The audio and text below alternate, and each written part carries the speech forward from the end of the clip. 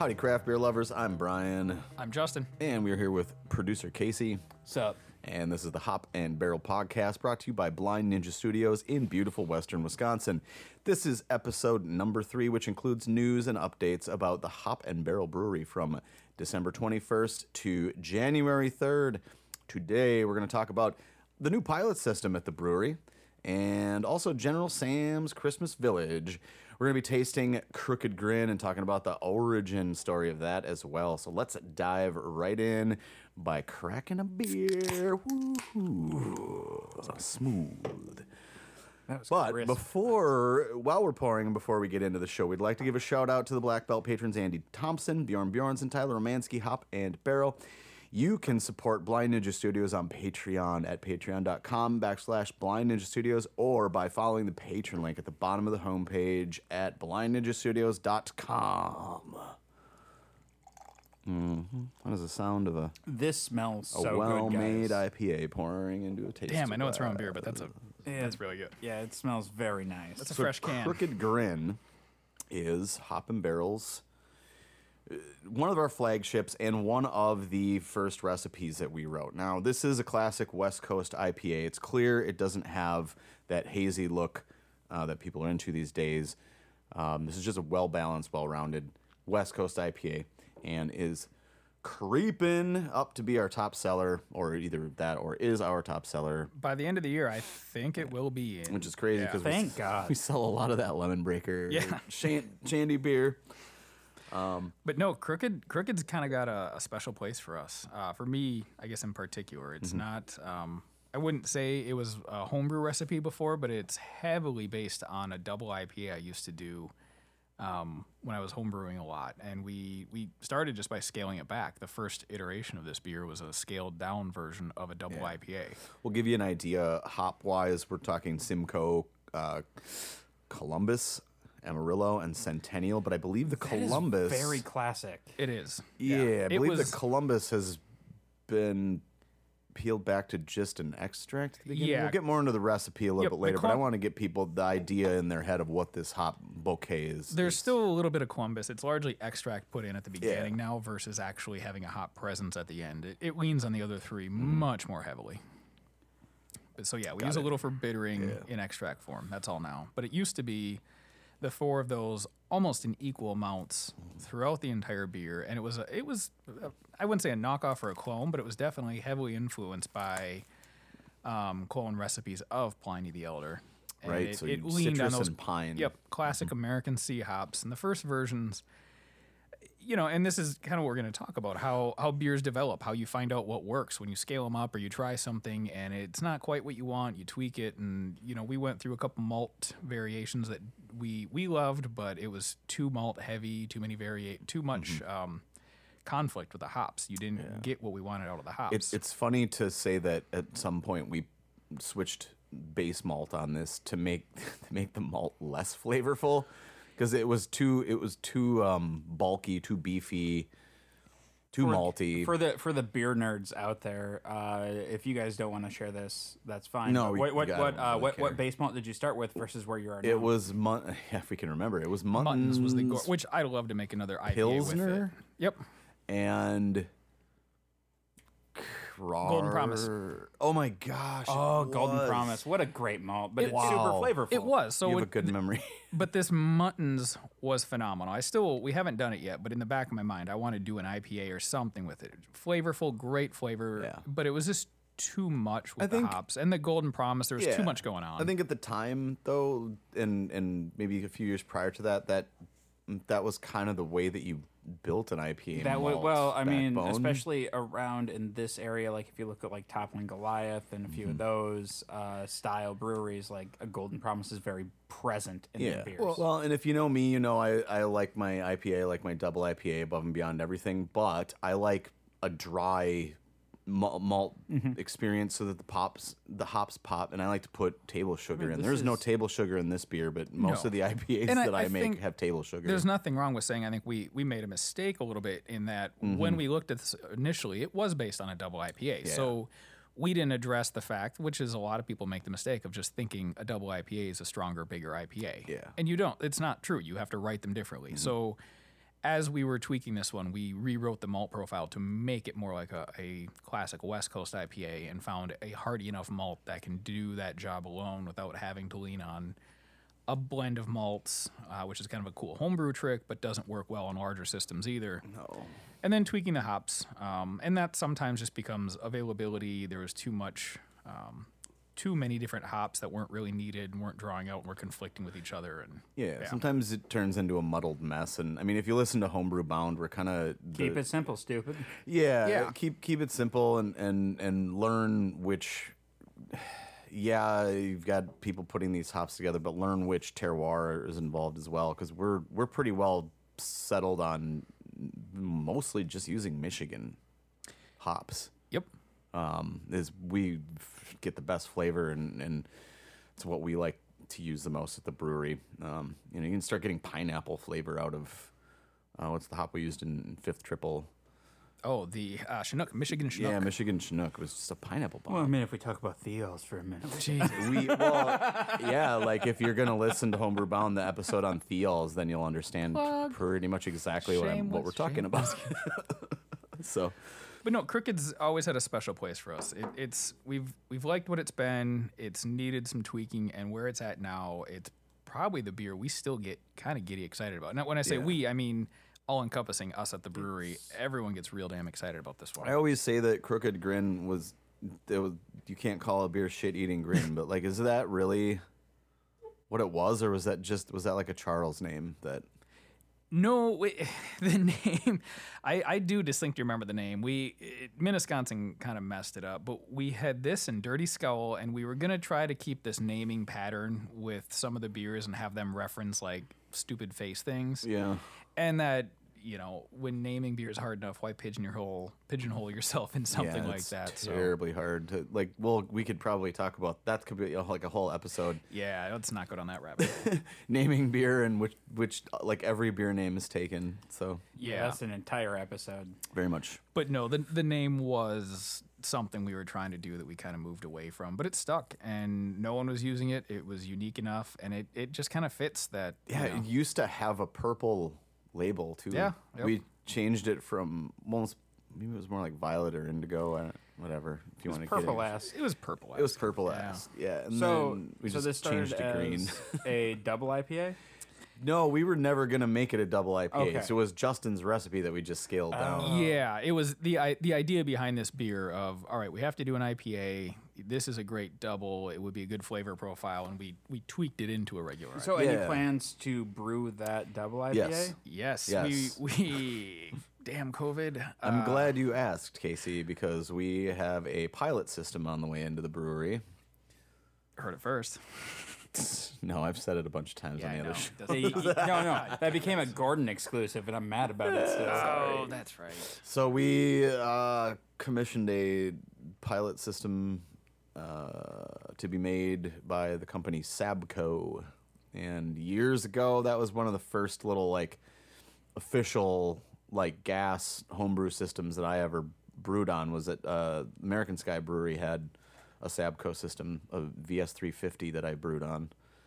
So this is like the beefier, almost nearly 2-barrel version of that brewing system that will be hopefully this week, I would assume. I hope so. But yeah, it's a RIMS 2-barrel system and a couple 4-barrel fermenters shortly thereafter on the way from Abe, where we've gotten all of our other tanks. Yeah, Lincoln, Nebraska.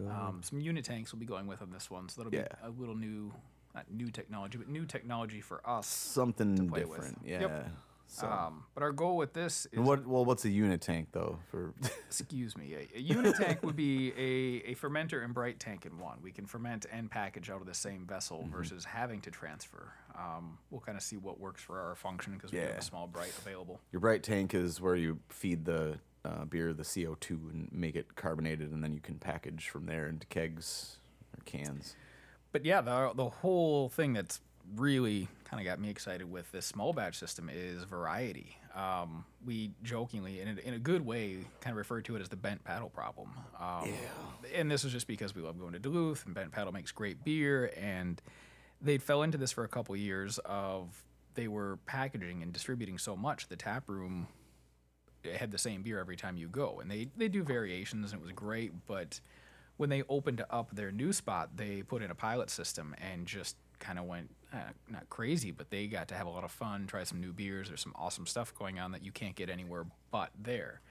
And that was something we want to do on obviously a smaller scale, and is what this will accomplish for us. We'll be able to put out a couple barrels of beer each week when things are really hopping, but certainly a couple a month. That'll be taproom only, just a couple kegs, and let us get fully creative and not have to worry about, well, we have to sit on this or who will buy it or what taps we'll put. I think what you're getting at is the keeping up with production on the popular beers that are our core brands. You know, and we operate in 6 different markets at the moment, and each of them do something different. Yeah. So that too. So this will let us feed the tap room with some new and unique stuff, but also, you know, I do mean from the creative side, we get to try a lot of fun stuff. We'll put out some styles that we would never have done on our full system. Yeah, because we're sitting there trying to figure out how to make 800 to 1,000 cases of Lemon Breaker to get released in March. You know, and where's the capacity to try something new? You know, shoot yourself in the foot with a 15 barrel of apparently dark lager, which nobody wants to buy. I know you. I know. But like more dark lager. Now we can make 2 kegs of dark lager. Trust me, Saint Black is on the list. Oh, it's on the list. Oh, good. Yeah, we've got a shared document, like 3 pages long. Right, so we just need to put us down for a 6 still for BNS. Like we'll put that in the fridge. Like Yeah. And that's how we have studio time. Yeah, so the pilot system, we'll have to make a couple of beers that are house beers. But what are some other things that are on the list that we kind of came up with that we're going to... Oh, God. I mean, there's some truly funky stuff. Katie's talked about some Belgian-style stuff. I think we all have our own pet projects. stuff. I've got, like, a pastry stout, like a bakery concept I was going to run out of it. The Beast Bakery. Yeah. And do not just pastry stouts, but pastry IPA. I'm a fat kid at heart. I'm just I'm just a fat kid, so... Yeah. I'm going to take the base of Space Force, and I'm just going to try every gnarly hop combination that I've ever wanted to try, and I'm just only going to make double IPA. I don't think we'll pull it off this year. I don't think the timing worked, but next year we wanted to do like for St. Patrick's Day, have a blonde, a red, and then a dark go through with the same Irish yeast strain. Yeah, that's never going to work this year, but we'll get there. But so little seasonal concepts like that. So it's not just necessarily about what's the new random crazy, you know, sugared IPA or whatever. Wait, so by the time they hear this, it'll be close to January. But like when we have like a double IPA fest that we're planning, if them COVID times are... Yeah, well, that was, you know, back to the Double Crooked. We were going to brew it last year. Yeah.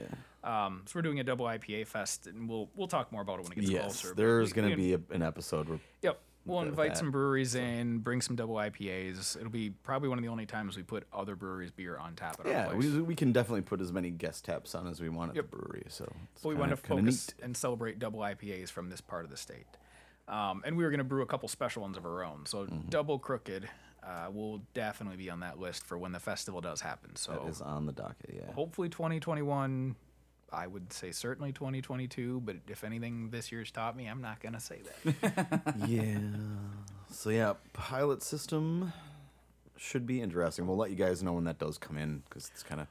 They specifically manufactured it for our brewery, which I think is really kind of a neat thing. Yeah, so follow us on social media. Once it's in-house, once we start operating it, we'll obviously be pushing a lot more out there, talking about the recipes coming up. And some of our vagueness on it is we've got these ideas, we've tweaked some of the recipes, but we don't quite know what the order will be, how it'll work out. We got to get a couple test batches of familiar beers through it so we know how it works, get all the kinks worked out, get us used to it, that kind of thing. Indeed. So, in other unrelated news, I suppose we could move on to a different segment here.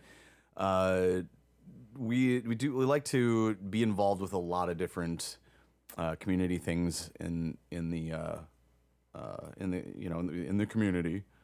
But one of the things that we've kind of worked with the last couple of years is this Christmas village that's so Justin lives in Somerset. Mm-hmm.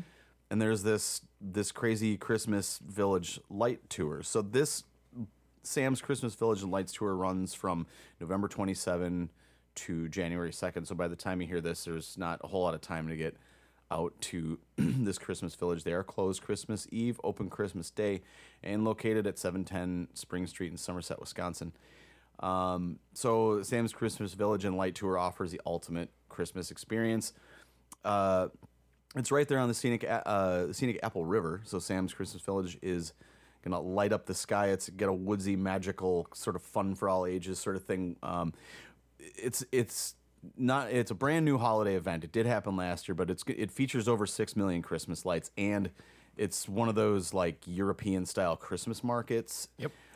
So if you, there are how many different places to go get beers and drinks? 4 besides the normal bar now. Yeah, so Yeah. I mean, this has got to be on your must-see list if you're trying to like.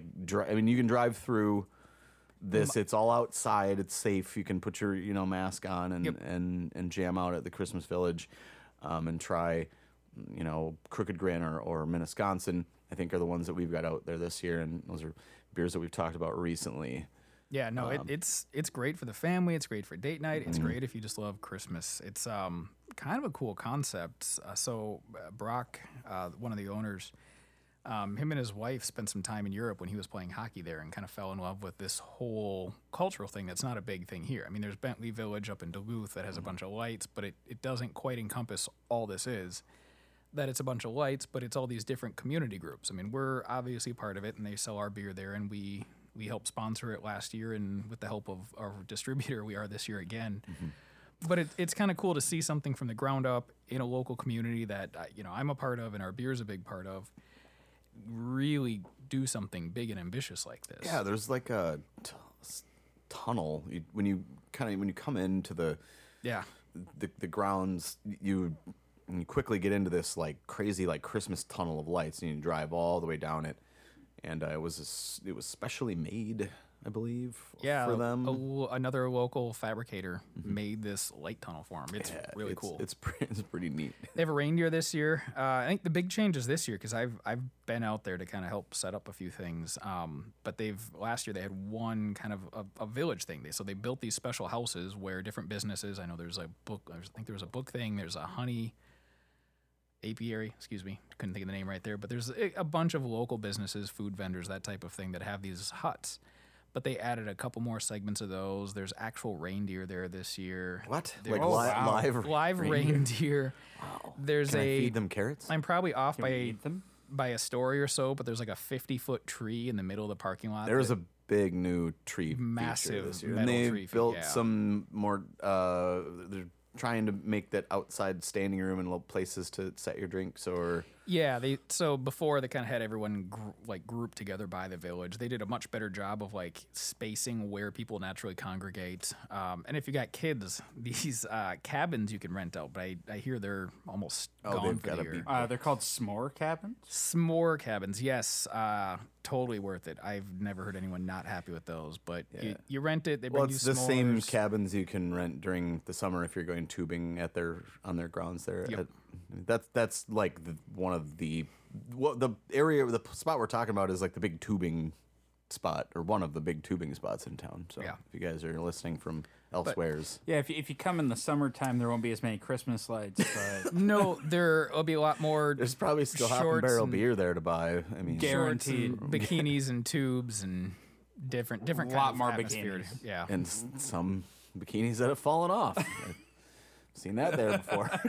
What are you talking about? I don't. The Apple. What happens on the Apple River stays on the Apple River. Just gonna leave it there. Did we turn this to PG-13 just now? I mean, I've been swearing the last few you episodes, have. So I mean, Okay, if you so didn't catch it, I feel like we're, NC-17. no. It's PG, but it's like the original PG where your parent should guide it. we make a product you have to be 21 to drink. I kind of figured if we weren't already are, then what the fuck? There is that. Justin. Okay, we got to start the whole episode. He's not over. fucking wrong. Casey, what the fuck?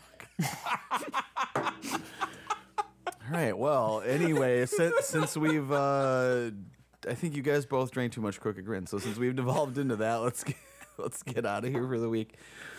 But I want to thank you guys again very, very much. It means a lot that you tune into our podcast to learn about what we've got going on at Hop and Barrel Brewing Company. We put a lot of work into this, but we do appreciate feedback. And I really like reading all the questions and comments and seeing how many downloads because it's super fun. So if you guys have any questions, comments, or what have you, send us an email at info@hopandbarrelbrewing.com. You can find Hop and Barrel on Facebook at Hop and Barrel Brewing, and you can follow us on Instagram at Hop and Barrel. You can also send a message of feedback at blindninjastudios.com and find them on Facebook at facebook.com/blindninjastudios and follow them on Twitter at blind_ninja. Hey, we'll see you next time. Merry Christmas and Happy Holidays. Yes.